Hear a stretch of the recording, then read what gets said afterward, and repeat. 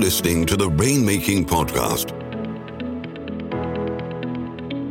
Hosted by high-stakes headhunter, author, and professional speaker, Scott Love. This is Scott Love with the Rainmaking Podcast. Thank you for joining me on this exciting episode. I'm really excited about this show that you're going to hear shortly. We have two repeat guests. Both of them have done a great job as past guests on our show. We've got Jay Harrington and Tom Nixon. Now, if that sounds familiar to you, they produce a podcast called the Thought Leadership Project Podcast. Now, both of them work in the legal industry. However, the concepts that they share with us are not unique to legal. If you're in any sort of professional services or B2B sales, you're going to get some great content today. Our topic is adding value beyond the billable hour, which what that means is how do you really get to know your clients better? What are the things that you can do to really build that relationship? As always, this show is sponsored by Leopard Solutions, legal intelligence suite of products, Firmscape, and Leopard BI. Push ahead of the pack with the power of Leopard. And also, a personal request, if you've got a minute, I'd always appreciate a nice 5-star review on Apple Podcast or wherever you listen to your show. That helps us in terms of our rankings. Now, if there's somebody that you've listened to before where that guest said something that gave you a great idea that resulted in some sort of a change or an improvement, I'd always appreciate it if you'd mention that guest by name. Thanks for listening, and I hope you get some great ideas from my interview with Tom and Jay today. Hey, this is Scott Love with the Rainmaking Podcast. Our guests today are good friends of mine, people that we've had on the show before, Jay Harrington and Tom Nixon. And today our topic is adding value beyond the billable hour. Jay and Tom, thanks for joining me on the show today. Thanks for having us. Thank you, Scott. This is great. It's nice. I love your podcast, the Thought Leadership Project. It's really solid. There's some great ideas there for professional services providers to listen to. But today we're talking about adding value beyond the billable hour. As soon as you get a client, just like we all know, just like Don Draper said in Mad Men, the day you sign a client is the day you start to lose them because there's always going to be somebody else trying to get that client. So kind of give me some big rocks in the bucket, so to speak. What are some of the things that you've seen people that you work with do that can really enhance that relationship with their clients? Yeah. All right, Scott, I'll kick this off. This is Jay. And I think that this all starts, the ability to add value beyond the billable hour. It really starts with having a deep understanding of your client, right? Its needs, its objectives, its pain points. And oftentimes, at the outset of a new client relationship, lawyers do a really good job. They're moving mountains on behalf of that client. They're jumping when they call. They're trying to really understand their business. But, as in any relationship, things tend to kind of, you tend to lose sight of some of those important aspects of relationship nurturing and development over time. So just maintaining a focus on deeply understanding what's going on at your client, understanding their business is critically important. And that, more than anything, requires conversation, spending time together, asking lots of questions. And this is an example of, things that you're doing beyond the billable hour. Some of this may be in the context of your billable work, but you also need to be proactive to, for example, this time of year, do a fourth quarter business review or a first quarter business review. Go see the client, walk around their facility, have conversations with a broad cross-section of people, not just necessarily your client contact, to really understand what their objectives are so that you can start contextualizing your legal advice for their business more specifically. And, one of the things that does as well is it shows that you're invested in the relationship. And oftentimes I feel like it leads to new work as well, right? Because you're understanding what other challenges they have, which gives you opportunities to do things like cross-sell your colleagues and their capabilities in order to meet a more diverse set of a client's needs. So I think as a starting point, as we think about, a rock to think about is being proactive in terms of deeply understanding your client business, which means investing time beyond the billable hour to understand what those needs are. This is great. I mean, you gave us some good structure here for our conversation. And I like the fact that you say spending time together, asking questions, meeting people in person, seeing them, walking through the facility, things like that. Do you think we should do this for a certain number of our clients, all of our clients? What do you think? Should we kind of triage them into different tiers, so to speak? How have you given structure to the people you work with in terms of going forward on this? For sure. I think there is some prioritization that's required because it depends. Everyone's practice is different. I mean, someone might have 100 clients, someone else might have 10. Someone with 10 might be able to give that sort of devoted attention in person, spending significant time together to all of those clients. But if you have a more eclectic or broader mix of clients, then you do definitely have to prioritize. And those clients that you perceive as of highest potential, well, then they're probably going to get more of your personalized time and attention. So I do think that there's sort of this qualitative analysis that needs to go into your client mix and seeing, which clients deserve that form of personal investment that might include you getting on an airplane and doing a site visit. Now, on the other hand, all clients deserve some attention. So it might be a phone call. It might be a Zoom call. It might just be email correspondence. But in any case, having some system in place that allows you to understand what's happening in the business beyond, the phone call you get to handle a legal matter on a periodic basis is really important. Okay, that's great. And I'm going to come to you. I've got a question for you, Tom, about kind of a marketing person's perspective on this. But that's something I've always seen as well, Jay. I don't think a lot of times you can predict where the business is coming from. If people did, well, how do I know this is going to work? Well, you have to, you don't know it is, but you have to do it anyways. And you have to do this, and this, and this. And then over time, something's going to hit. And that's something I've always seen is that every time I go meet a client in person, I did that yesterday in New York, met with a new client, met with an existing client. Boy, we got a lot of opportunities that just came out of that conversation. The Friday before I had a golf outing with another client, and just by hanging out, by talking about things. Well, tell me about this. What are you doing in Miami? Things like that. Well, you know what? I actually know some people. We should talk more about that. And I don't think that it is with any certainty, any guarantee. It's about probabilities. How do we get better odds? Tom, let me ask you this in terms of getting better odds of keeping that client's perspective of you are the one that can solve the problems. Is there anything that professionals should do kind of from a marketing perspective that can continue to add value beyond the billable hour with our clients?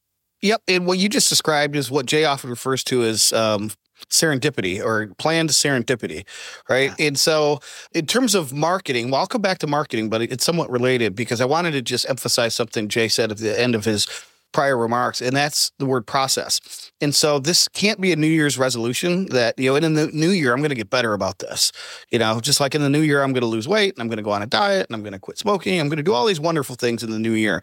There has to be processes and systems put in place, both documented and then complied with. So followed by all. So clearly written, clearly documented, followed by all. And everybody should be doing it. And that takes out some of that mystery that you asked about. Mm-hmm. Should it be all clients? Should it be some clients? Should it be these clients? Jay just set up a very intuitive tiered approach. But that should be, I think, in writing, and I think it should be rolled out by the BD team. And I think because if you ask a busy attorney to get to this when you have time, then it'll never happen, right? Yeah, that's right. So, yeah. And so as you guys were talking, I was thinking, you mentioned the Mad Men quote about losing a client. Have you ever either of you ever lost a happy client? So like the intuitive or the gut reaction is going to be no.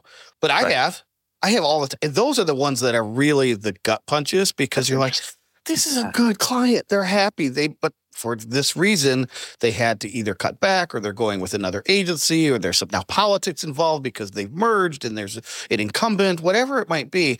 But if you have the processes in place to do the things that we're talking about, very purposeful touch points. It could be marketing. It could be just one-to-one, as Jay was describing. But you have to do that on a regular basis because that becomes all the more difficult for those happy clients to say, geez, Tom, I wish we weren't talking about this, but.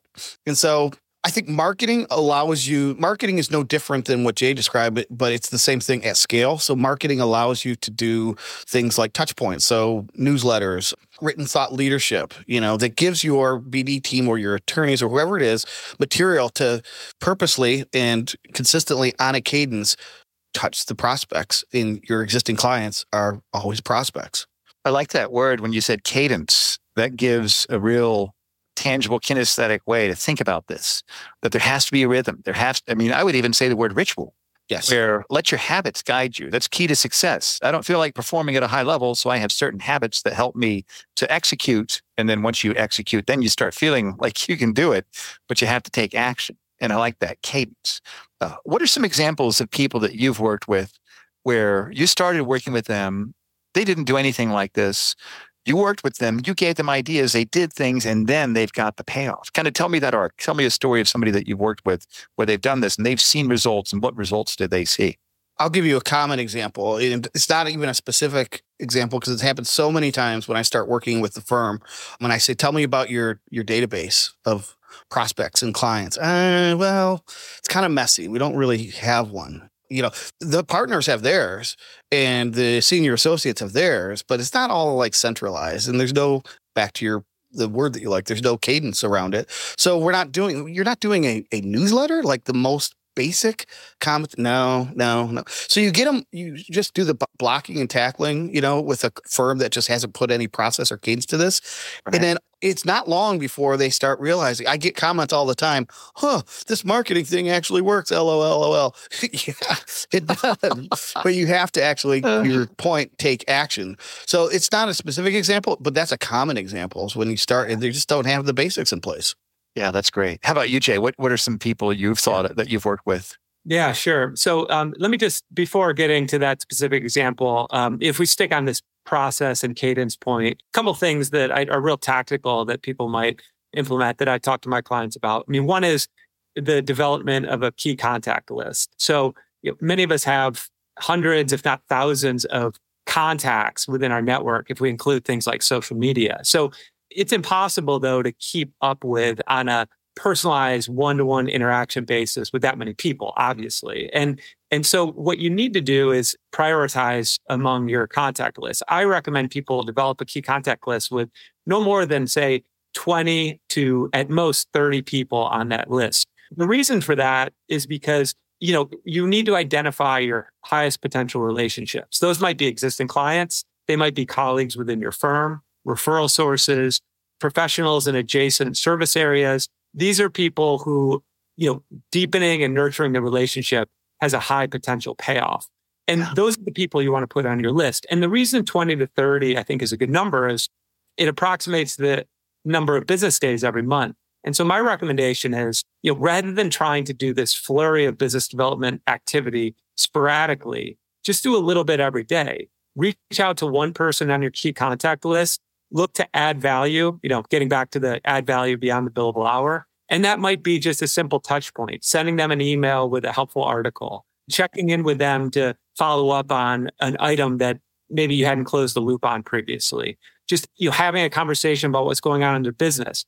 All of these things allow you to stay in front of people on a consistent basis to address what you identified previously, Scott, which is the unpredictability of demand for professional services. Because it very oftentimes is the person who's there at the moment when that unpredictable opportunity arises that gets that opportunity. And I know, I'll give you an example of how that works.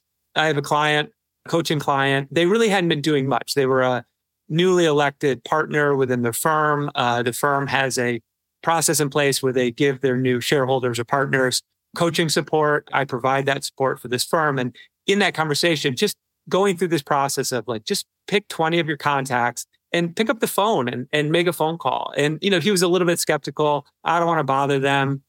What's that conversation going to be like? This is going to seem transparent.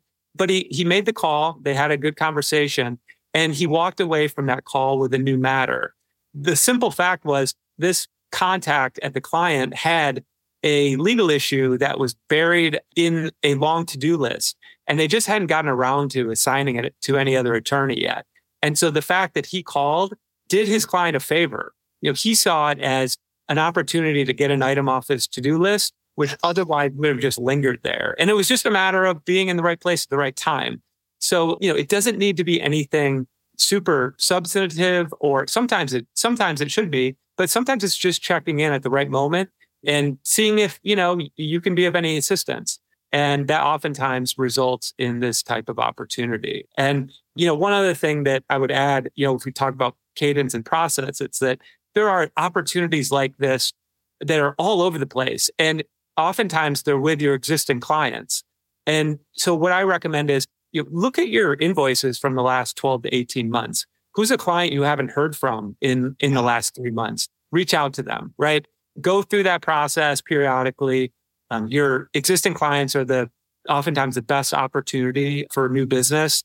And so just, go back through, identify who you haven't heard from in a while, reach out. You'll be surprised at how often that results in a new opportunity. This is great. If And I could, that's can an I just encouraging. piggyback off that? Yeah, absolutely, Tom. Sorry. Go for it. Because it's exactly relevant to what Jay just said, is I would also make a list, as long as you're making a list, of 6 of these happy ex-clients that I talked about, right? So these are the clients that for whatever reason had to go in a different direction. You never know when that person ends up at another firm. You never know when that either existing political incumbent that kind of forced a wedge between you and that ex-client goes away. I've had 3 quote unquote happy ex-clients come back as clients in the year 2023. And I specifically, and the reason I'm picking 6, Jay, is because you can reach out to 1 per month. That's all it takes. And you do that twice a year. And you're staying in front of those people twice a year. And you never know when they're going to come back around. That's great, Tom. It's so interesting. I remember when I was in my late 20s, I'd started recruiting. I was in a different niche. This is back in 95, before the internet, where I had to fax resumes. I was recruiting in the commercial construction industry with companies like Gilbane, Hunt Construction Group, companies like that. I was living in Phoenix, and one of my new clients, I happened to run into him at our church. We saw him. We got to know him. He invited me to his office, going to have lunch the next week, and I was there. And he took me around and introduced me to several key executives in the office. And each one said, you know what, I have a need for someone like this. I have a need for someone like this. I walked away with so much work just by being there and being referred by someone that they trusted. And I didn't even have any strategy, but I realized, wow, this is like jackpot, And so I think that, and I'm going to ask you this, I want to kind of put down, how can we write down certain activities people can do? And then I think one thing we can do, maybe not today, but maybe this could be something we could talk about later, like gamify it. If we could have a certain activity worth a certain point value, and the goal is to get let's say 50 points a week. And once you hit 50 points, so I would say an in-person meeting, that's got to be worth 40 points. I would give that a 40 point. You're almost at 50, and each email is worth 2 points. You send 5 emails. Here's an article I wrote. I thought you might like to read this. And I have 1 client meeting. I'm done, man. I hit my 50 points. What would be some of the higher value point items that we could put down? If we want to get our 50 points a week, what would be like 2 or 3 actions we can do to really kind of tilt the odds in our favor? But I think the 40 points for an in-person meeting is spot on, for one. Yeah. I also like this idea because I talked earlier about compliance, again, and asking busy attorneys to comply with yet another process, or busy, any kind of service professional. And they're already selling hours, right? So they're like, I got to give away an hour now to do this? Yes, you do.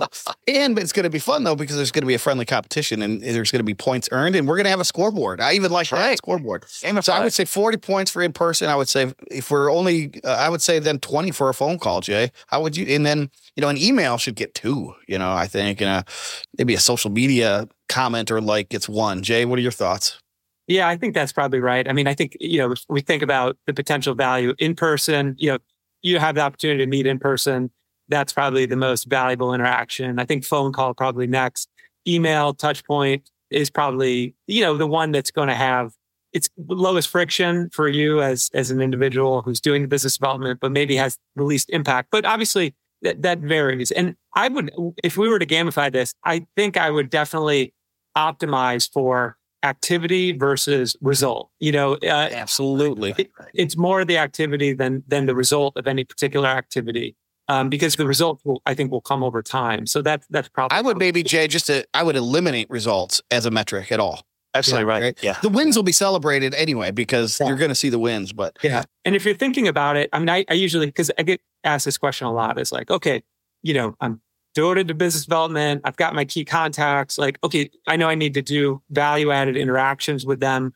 Like, what does that look like? And I usually tell them, just for ease of having a kind of a 3-part formula here, think in terms of invitations, right? What can you, invite someone to lunch? Sure. Invite them to a webinar, invite them to an event that's happening with the firm. So that would be one bucket. The next would be insights, whether that be content that you are creating yourself or curating on behalf of that client and within like an industry. That would be a second. And then introductions. I think this is probably the most overlooked aspect of, value-added interactions. But who are 2 people in your network who should know one another? How can they benefit from knowing each other? Like, make those introductions, be that super connector of people. As we all know, that can be a really powerful form of network building and adding value to multiple people at once. So that's how I would generally think about, how do I do this consistently? You can think there's going to be one-off, really contextualized actions you take, but those 3 buckets, I think, will get you far. I love that. Events, insights, and introductions. We could call those the themes of each of the avenues.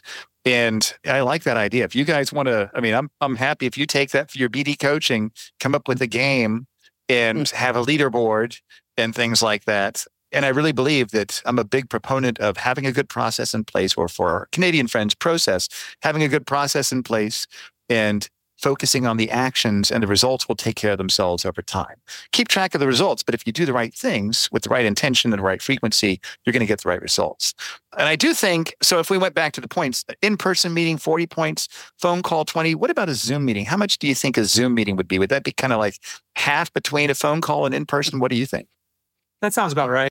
Yeah. And sometimes sometimes geography prohibits in person, right? If you got a client in Texas and your office is in Detroit, you're not just going to pop over, right?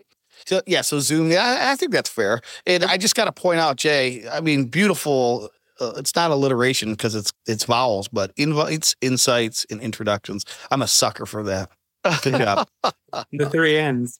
That's great. Yeah, I remember, what about dinners? When I found with the lunch, people are keeping it to an hour. They're looking at their watch. They're leaving to their next meeting. At a dinner, nobody's looking at their watch. And yes, I'll have one more glass of wine and maybe dessert. And I found when I had dinner with clients, boy, it's such a richer relationship. That's 2 hours. I remember the first time I ever learned this, Dana Fricks, he was a managing partner for the DC office of Chadbourne and Park before they merged him with Norton Rose. And it was just so cool to go and have dinner with him and his colleague at Le Chaumière in Georgetown and just spend time building that relationship, learning their story. And it was just a magical experience that this is how you do client development. What do you think about that? Is that too much with clients? Should it not be dinner? Just keep it to lunch? What do you think about that? Jay, what do you think? All right. Yeah, I'll start over. No, I think it's great. It's hard, right? I'm trying to remove for one, I don't live anywhere near clients. I'm out of the dinner game to a large extent based on where I live. However, when I travel and when I do have an opportunity to interact with clients in that way, it's so powerful. The connection so much deeper. To your point, Scott, everyone's rushed at lunch, but dinner is oftentimes a different story. So I think that to the extent that, you have the capacity to do that, and I know, everyone's busy, both the professional service provider and the client, but there's something special about a nice dinner, with a glass of wine or two, to really, I think, allow for deeper conversation and connection. So I think it's really powerful. And it's also something that probably is being done maybe less, these days than it used to, which makes it a differentiated opportunity to, like I said, connect with clients at a somewhat deeper level. That's great. I have a point tally to throw out for you, gentlemen. 35 points maybe for a industry event, whether it's a small, group or it's an annual convention, because I don't think it's as valuable as one-to-one, but it still gets you out of the office and the potential to meet several people and maybe then take somebody to dinner. So absolutely right. And I think even walking the trade show floor, meeting people, here's a vendor that could be a referral partner for you also. I've really focused on developing referral relationships with people that know the people that have already earned the trust and the people I want. And even thinking outside of the box, going to a conference, who are those vendors that are here? Because they have to talk to me because they're paid. And just building a relationship with people, it might not be obvious that they could put me in contact with people, at least getting to be on their radar, sharing information, LinkedIn.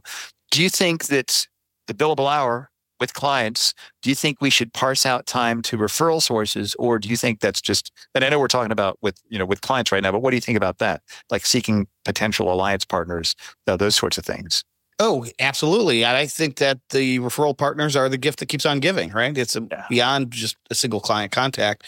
The referral partners, going back to what you said, though, on the trade show floor, those vendors are going to be really eager to talk to you, right? They want to talk to anyone that comes into the booth, and then they find out you're not a buyer, and then it cools off a bit. But that's up to you then to kindle the relationship and turn it into a referral partnership. I totally agree. As an introvert myself, I would much rather work through referral sources than have to talk to the prospect directly. But Jay, you agree? Yeah, I mean, I think that it can be. I think that you have to be careful. There's a lot of people I've found over the years who, are position themselves as potential referral sources for you, but they're really just looking for you to try to funnel them business. But finding the right referral partners is really powerful. I know there are many lawyers, especially that we haven't really talked about those at maybe smaller to mid-sized law firms who develop relationships with lawyers at big law firms who are very abundant and powerful referral sources for them. Big firms get lots of opportunities. I worked at a couple of very large firms. Every day, there are tens of emails going around the firm saying, "Hey, does anyone know a lawyer, in this city who could handle this matter? Does anyone know someone who could be local counsel in this matter?" So networking, I find if you're in a somewhat smaller firm, networking with lawyers at big law firms can be extremely powerful. When I had my own small law firm, our best source of new business opportunities were two lawyers at different firms who funneled us tremendous opportunities on a consistent basis. That's great, Jay. That's a creative idea. So let me ask you all this as we bring this to a close. If we could summarize this in 3 action steps that people can start to implement these ideas that you've shared, what would those 3 action steps be? Well, I think first and foremost, really know from a strategic standpoint, like what you're trying to do from a business development standpoint, right? Are you targeting a particular industry? I mean, the more narrow and focused you can get with your BD efforts, the more opportunity you'll have. We'll oftentimes talk about what allows you to be very contextualized and effective and targeted with your marketing business development is understanding the ecosystem of attention of your prospective clients. What do they care about? What are they reading? What events are they attending? And how do you immerse yourself in your ideas within those environments? So I think sort of a strategic understanding of what you're trying to do is critical. And then I think it's, thinking in terms of, if we were to say, okay, there's 2 components and 2 primary tools or tactics you can use to develop new business. One is business development, which I like to define as more personalized one-to-one interactions. These are things that we've been discussing primarily on this call that don't scale. Right. It's having dinner with a client. It's going for a site visit to understand a client or prospective client's business. Those are extremely important. And that's where you want to develop a contact list and have a good cadence and process for reaching out and interacting with people. And then the second component is marketing, which is scalable, which allows you to communicate one-to-many to your audience. So we talk about 20 to 30 key contacts. Well, what about everybody else? That's where marketing can come into play. Content creation, posting on LinkedIn. That's how you have, value-added touch points with your broader network to stay visible, build trust from a distance. And I think that if you were to think in terms of, what's my mix, definitely a focus on business development, that one-to-one interaction, and then maybe adding some element of marketing into the mix, understanding the ecosystem of attention and starting to create content, for example. So number 1, understand the ecosystem and what your clients are interested in. Number 2, understand that the BD side of one-to-one interaction that doesn't scale, know what that is, such as a client visit. Number 3, the broader scalable marketing perspective, focusing on that also. Anything else, Tom, that you think we've left off that you think would be good for people to know?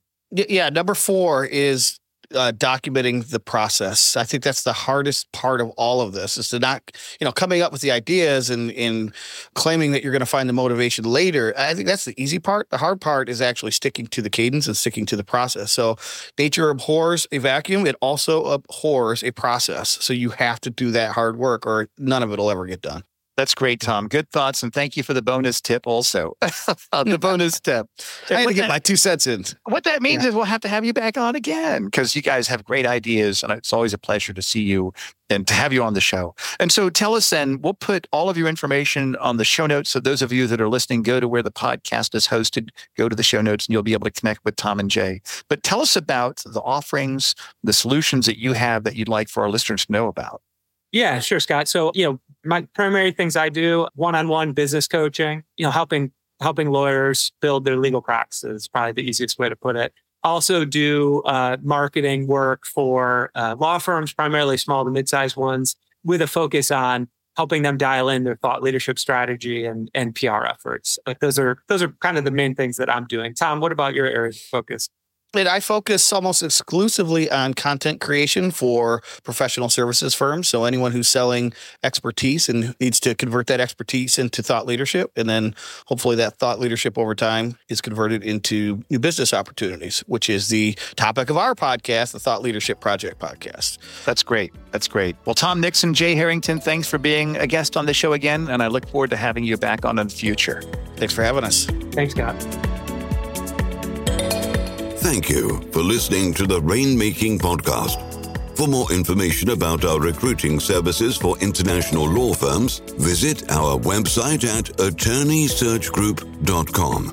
To inquire about having Scott speak at your next convention, conference, sales meeting, or executive retreat, visit therainmakingpodcast.com.